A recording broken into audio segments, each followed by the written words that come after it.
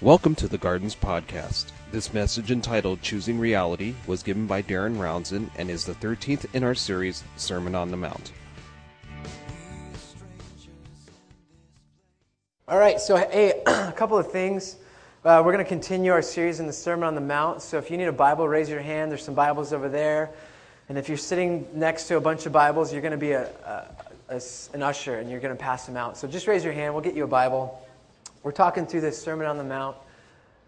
This Sermon on the Mount is really about what it means to be a disciple. We've been kind of speaking through this for some time, and we're going to continue through this week and next week. And then February 28th, we're going to do a Lent series, and we're going to talk about how we can prepare for Easter Sunday. And I think what we're working on is possibly 7 deadly sins, distortions of love. How sin gets in the way of how we live our life with God. And I'm excited for that. So, 2 weeks Lent series. Let's see here. What do I have to say? I have a praise report. This is so cool. Last time I taught, a couple weeks ago, I shared that my wife's stepfather, Eric, had a stroke. And he's been paralyzed and can't speak. And he's young, has an 8-year-old son. Well, I just got news today that he said, "I love you" to his 8-year-old son yesterday. So cool. So I just wanted to share that because I know you guys have been praying for us, and I really appreciate your prayers. But keep praying. That's just a miracle for us. So awesome. Okay, hey, I'm going to tell a story. I went to Vanguard University. Vanguard. And can I stand down here without it interfering? Cool. I went to Vanguard University.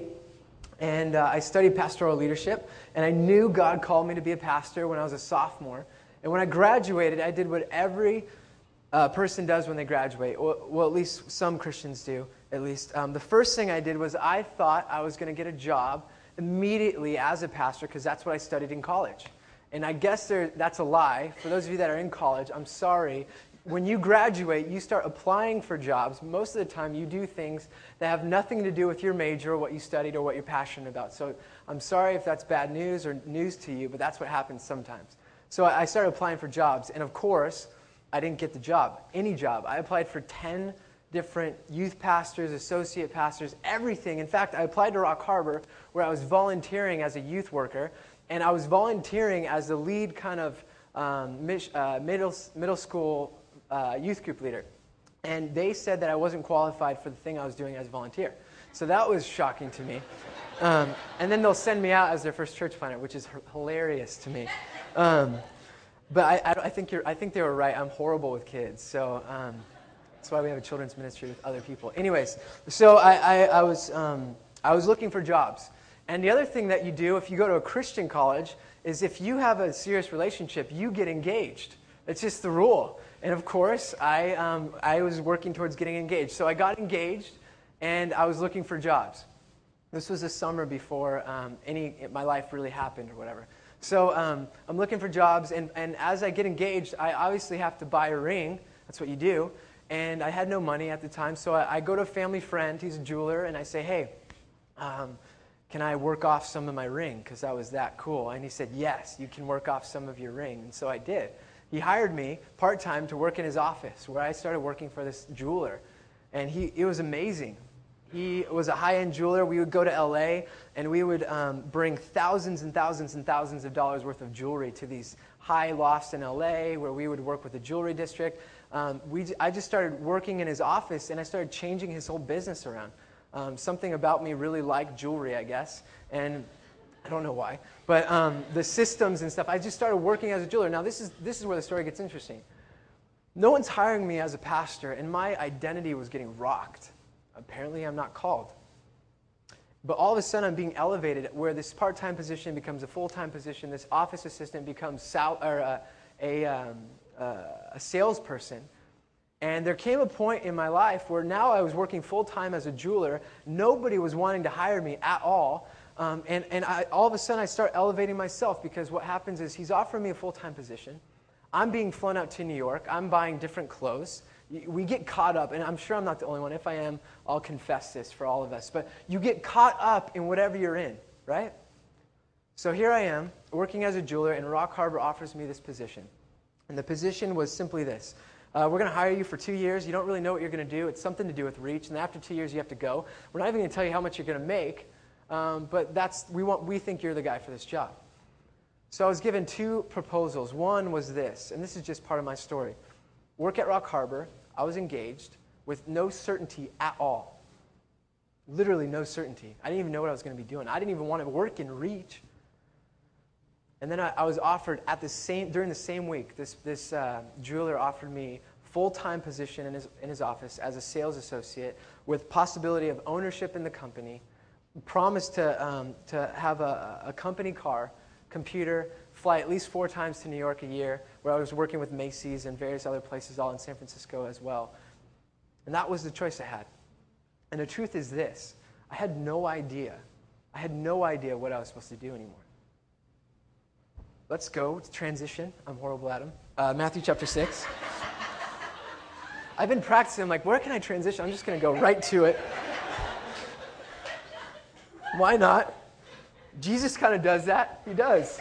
He totally does. We just got through with fasting, and now he's talking about treasures. What the heck? Okay. Verse 19 in chapter 6. I'm reading from NRSV. I'm sorry if it's not the same. I just prefer this, and you're just going to have to deal with the other translations. It says this, "Do not store up for yourselves treasures on earth, where moth and rust consume, and where thieves break in and steal. But store up for yourselves treasures in heaven, where neither moth nor rust consumes, and where thieves do not break in and steal. For where your treasure is, there your heart will be also. The eye is the lamp of the body. So if your eye is healthy, your whole body will be full of light. But if your eye is unhealthy, your whole body will be full of darkness. If then the light in you is darkness, how great is that darkness? No one can serve 2 masters, for a slave will either hate the one and love the other, or be devoted to the one and despise the other. You cannot serve God and wealth." So obviously it's great transitions, but here we go. Jesus says, "Do not store up for yourselves treasures on earth, where moth and rust consumes and where thieves break in and steal." All of a sudden, Jesus is talking to his disciples this whole time about what it means to live in the kingdom. We've learned the last few weeks, it's been a while now, we're learning about anger, we're learning about lust, we're learning about all the different aspects of kingdom life. And Jesus comes to a point where he just makes it very clear. We have a choice as disciples. If you say yes to Jesus, we now have a choice. We either actually live in the kingdom of heavens right now, or we live in the kingdom of earth, the kingdom of the world. That's the choice we're going to be forced. To answer. We have a choice. We either live in that now, or we live in the kingdom of the earth now. And so treasures, he uses this word. Treasures is a metaphor for the things that we value most. So for the word treasure, I want you to replace it with values. What are the things in your life that you value? What are the things that you hold high up? What are the things that you store and save? I mean, we can talk about Valentine's Day cards. Some of us save those because there's something about our loved ones affirming us that we cherish, we value.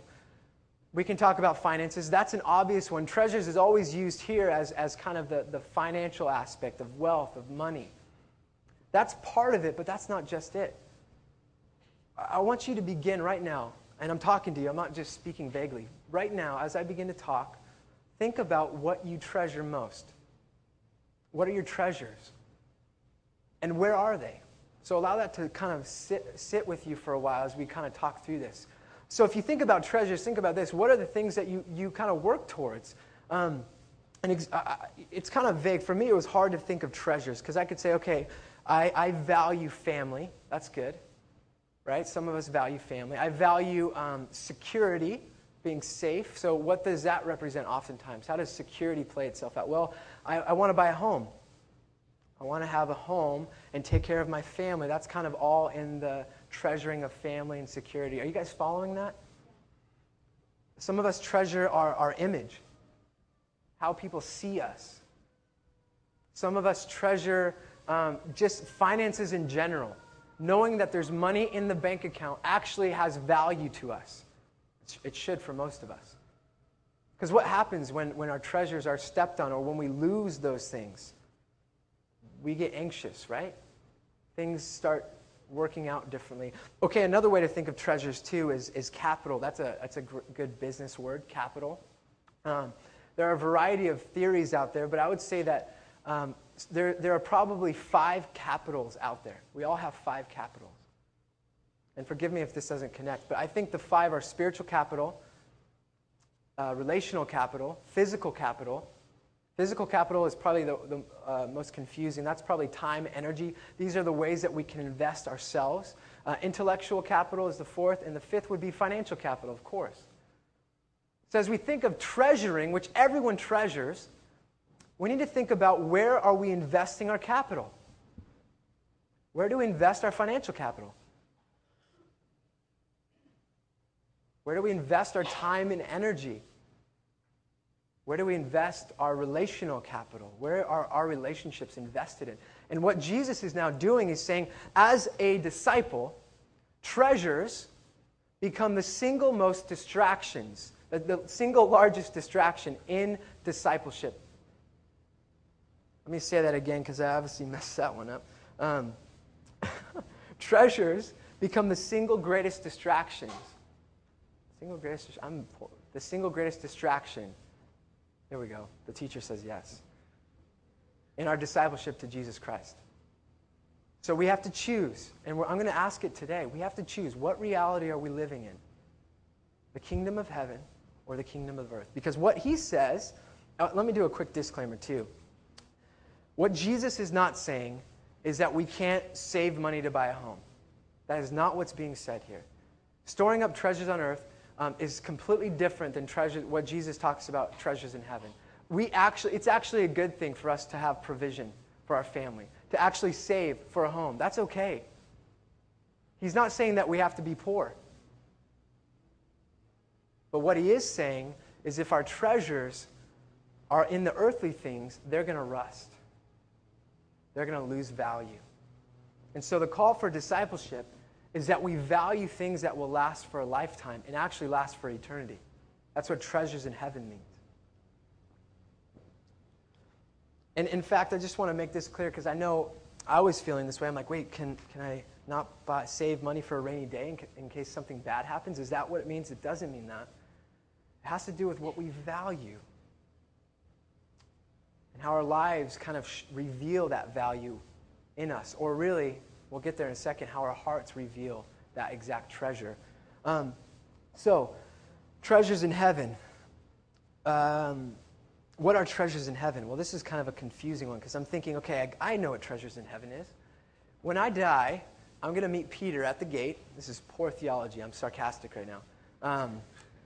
When I die and Peter's at the gate, he's going to let me in. He's going to wander me. He's going to walk me up. I can't do mornings. I miss the night service. Amen? No. You guys aren't going to be here. You guys are all the morning people. But he's going to walk me up to my mansion because by then I've obviously stored up enough that I'm just going to have this majestic mansion. He's going to give me this giant crown, a scepter, a purple robe. I don't want purple, but I'll take it because it's from Jesus. And that's what it means to have treasures in heaven. And I know there's going to be rooms full of all this stuff. But that's a horrible understanding of treasures in heaven. Jesus has been talking this whole time that the kingdom of heaven is at hand. Remember, Bill keeps talking about this weird thin space that we live in? We're living on earth, but we have access to the heavenly realms right now as disciples of Jesus, that actually God himself invades our life through his Spirit so we can actually now minister out of his power. Treasures in heaven are things that line up with the intimate places God is moving on earth right now. Where do you see God moving on earth, in your life, right now? Those are the things that are treasures in heaven. I joked about this, but I think it's great theology with my life group. I said, I believe when Jesus comes and marries the new heaven and the new earth and restores all things together, when that happens, by the way, do most of us know we have physical bodies when we're resurrected? That's kind of a side note. I've been talking to some people. We're going to be physically resurrected. and walk on earth. And when those things are restored once and for all, I truly believe that what's going to be revealed to us, the treasures in heaven, will be the things that we did on earth where God was moving. I said this, how amazing will it be when we see the garden, community garden, lasting for eternity? That's kind of a side note. I'm sorry if I confused some of you.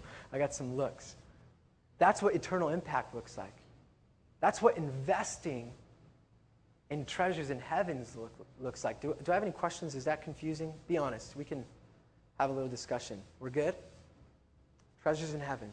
So Jesus expects his disciples to invest in things that will last for eternity and actually have a great return of investment.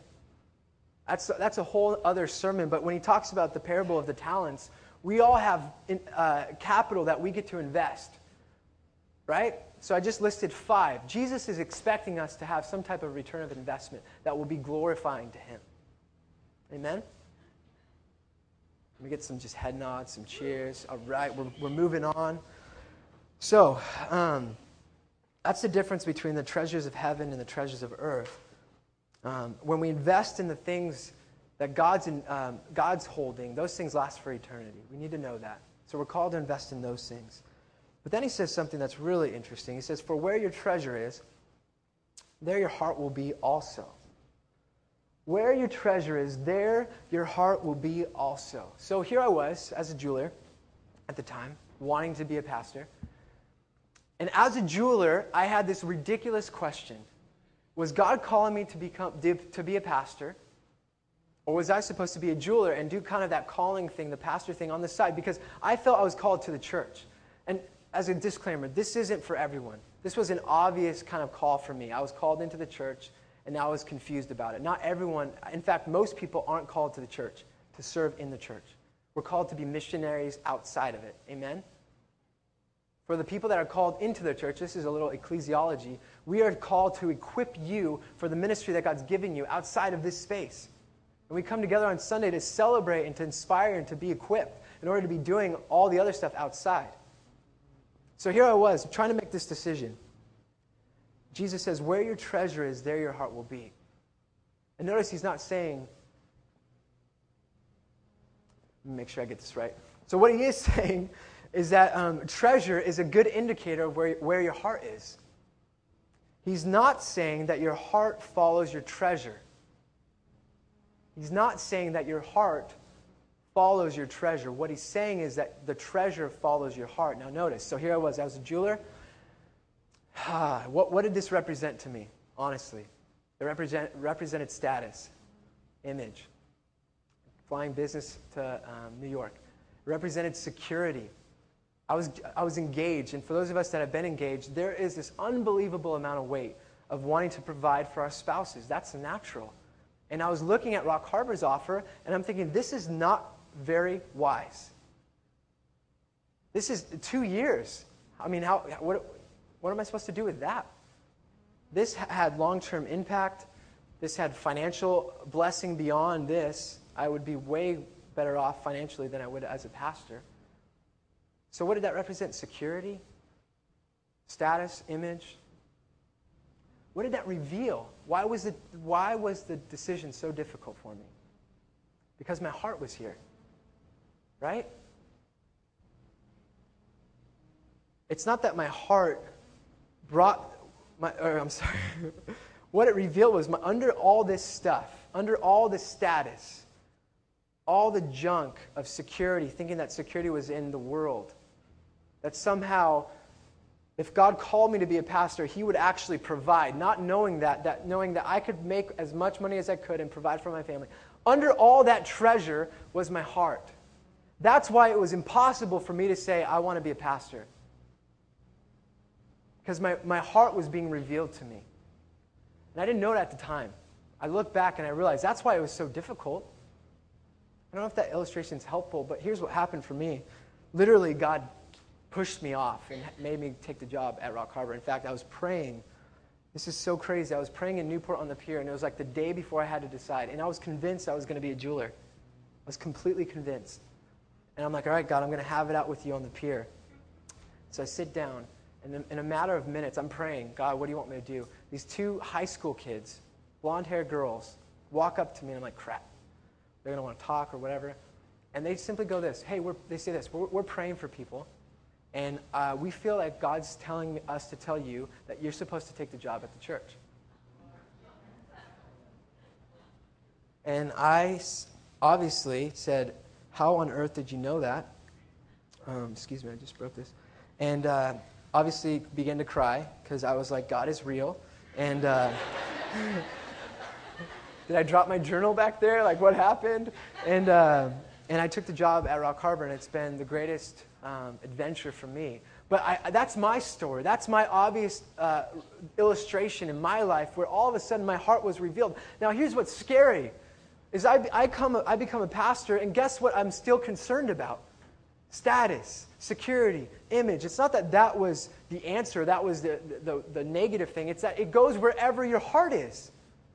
It's just a symbol of where my heart was at the time. Where your treasure is, there your heart will be. So for us, we need to start asking that question. Where do you see your treasure? Because that will reveal your heart. And then Jesus does a transition like I do, which is amazing. And he says this weird thing. He says, the eye is the lamp of the body. So if your eye is healthy, your whole body will be full of light. But if your eye is unhealthy, your whole body will be full of darkness. If then the light in you is darkness, how great is that darkness? So in the first century, it would have been easy for us to understand this, but we don't have the same view. In the first century, Jewish people had an understanding that your physical eye let in light to your inner person. You guys know what inner person? Your spirit, your heart, your inner being. So if your eye that let in physical light was good, it wasn't coveting, it was actually following God's way. If it let that type of light in, your whole body, your inner being was actually good. That's what the illustration is. That's what Jesus is saying. And if you let in darkness, or if you coveted, or if you followed the dark path, you let darkness into your whole body. What Jesus is saying is actually that it would be like him saying, if what you think is light is actually darkness, then you're lost. Let me explain this. So, addictions. Those of us that have struggled with addictions or are addicted to things, we get this. We actually think that the thing that is the most destructive for us is good for us. Our view is perverse. Does that make sense? Or for those that have struggled with body image, I'll just confess. I, in high school, had a body image issue. I was overweight. It's not just an issue that women struggle with. And this is what happened to me. I literally would look into a mirror after I grew to how I look now and see an overweight kid. My image was distorted by this past darkness. Does that make sense? So it's as if Jesus is saying, if you don't have a frame of reference like the kingdom of God, which is reality, the kingdom of earth is not reality. But if that's your frame of reference, you're lost. So if you don't have a frame of reference, then your greatest treasure or your greatest wisdom is actually foolishness and rust. That's what that little section means. And then he goes on, and talks about slaves and masters. He says, no one can serve 2 masters, for a slave will either hate the one and love the other, or be devoted to the one and despise the other. You cannot serve God and wealth. This is a very unique passage. Jesus, in all of his ministry, does not name other gods, lowercase gods. He names the lowercase god mammon, or wealth. Jesus just named a master of material things. And what he's doing is he's setting us up. He's saying, well, what are your treasures? Have treasures in heaven. And if they're not in heaven, then guess what? Inevitably, your treasures that you think serve you actually master you. You become slaves to the very things that you treasure. How does that work? Well, I think it works like this. If you treasure the kingdom of God, then you treasure the things of the Spirit. Gentleness, kindness. So you treasure like relationships. And what happens? What does Jesus say about relationships? Well, you're to serve under them, right? So you become servants. That's a good thing. But here's what happens. Imagine if I had an issue with image. That was my treasure. I valued my image. And I know none of us struggle with this. Think about what that does. How do we serve? How does that master us? Well, my diet changes. I eat a certain type of food. Probably my workout schedule increases. Probably the type of clothes with the certain labels are now the things that I have to purchase. And not only do I have to buy those clothes, but now I have to work a little harder to actually pay for the membership, to pay for the organic food, and actually pay for those types of clothes. That's one example of how that image that we value enslaves us. What about security? Well, I want to feel secure. So how do I feel secure? Well, one way is if I own a home. So what do? I start saving money. I need to save more. That's not a bad thing. But actually, now I'm going to work more. My life changes around my work schedule in order to put an extra few bucks in my savings account so I don't go out with friends and buy money, spend time with them necessarily. So I'm on my phone, on my iPhone application called Mint, and I'm checking my income all the time. And anxiety is produced. For what? To feed the master of security. And you guys, examine your life right now. Where are your treasures? How are the treasures on earth mastering you? And Jesus says this, simply, you cannot serve both God and wealth. Wealth is the material thing. In other words, where God is meant to be the only master, you can't have two. He's literally not saying that you have to choose. I'm saying that. What he's saying is just pointing out the obvious. You can't serve two masters. In fact, there's a Jewish literature, there's a rabbinic group in the first century that debated whether someone could have two masters. And they had a case study. It's an ancient text where one slave, an indentured servant, had two masters, and his two masters were brothers. And guess what happened? One day, one of the masters freed him. Well, guess what? He's still enslaved.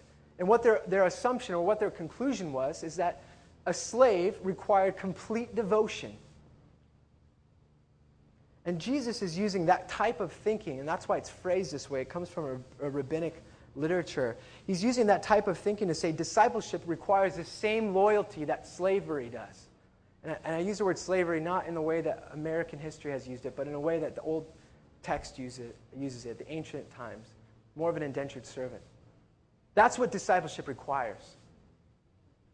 And so for us, we have to decide, are we choosing to serve God or wealth or lust or image?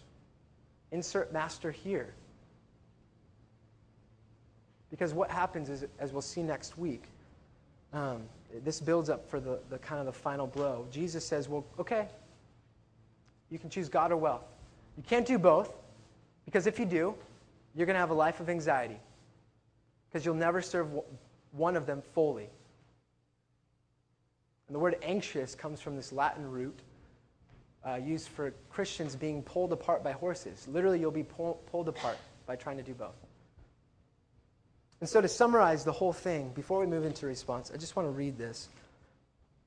The issue of this passage is not about wealth, but it's about absolute discipleship. Our treasures become, as it happens, unless they are lined up with the kingdom of heaven, they become the largest distractions to our discipleship. What's most important is where our heart lies. And the nature of discipleship is such that it allows no such divide in loyalty. And if one chooses to follow Jesus, the commitment and service entailed are absolute. It is impossible to be partially committed to Jesus. You cannot be part-time disciple as far as Jesus is concerned. So whether the God is wealth or any other thing, the master that we're called to serve is God. So, what does that mean? What does that mean for us? This one was a difficult message for me, because I think it speaks so clearly to so much. And I feel like even the examples I've used tonight, this morning, some of you obviously are resonating with them. We all treasure stuff. What would it look like? I mean, I was just dreaming for a second. I was like, what would it look like for the Garden, our little local church, brand new, to release the economy of God on the city of Long Beach? The economy of the kingdom of God on the city of Long Beach. What if generosity arose from this community, that spiritual dynamics were broken in the city? What if we actually lived with God as our master and the things of the kingdom of heaven as our master? I think some of us, I think there's just a reality that some of us, our bank accounts are our master.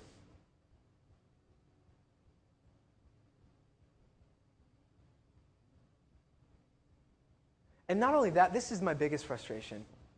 I'm so tired of Sunday Christianity. I am so sick of it. That is going to be the battle we fight until we're dead. The church is not something that happens on Sunday. It's who we are 7 days a week. Part-time discipleship is basically how most of us have lived. Are you inviting the kingdom of God into your business practice? Into your time with friends? Into your workout time?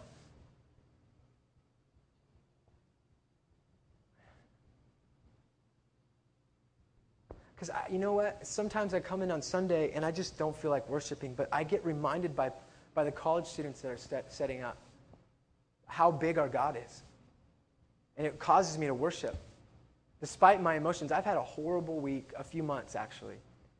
Stroke, an aunt passed away. All these things are lining up, but I can still come here because I know who Jesus is. And I could sing worship songs. I'm sorry, that was a little off, but I think we need to get that.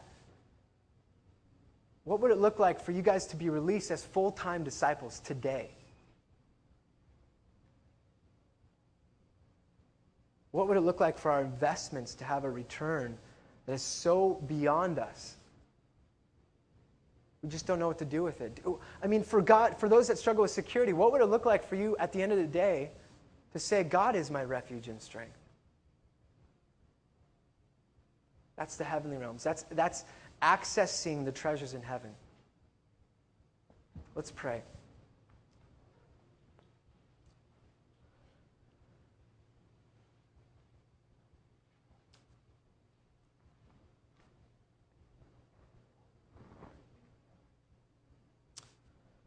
I'm just going to wait for a second before I pray and just invite the Spirit to move. Lord, would you just come right now?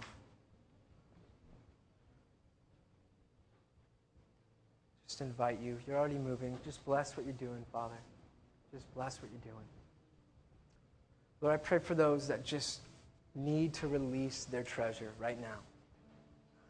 For those that struggle with image, God, specifically those with security, that are just struggling with their jobs even, that their job has defined them.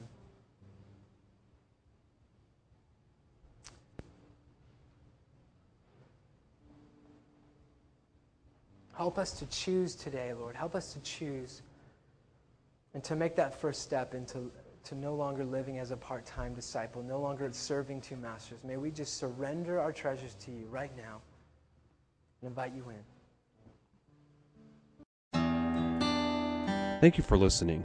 If you'd like to hear other messages from The Garden, or would like to find out more about The Garden Church, please visit us on the web at thegardenlb.org.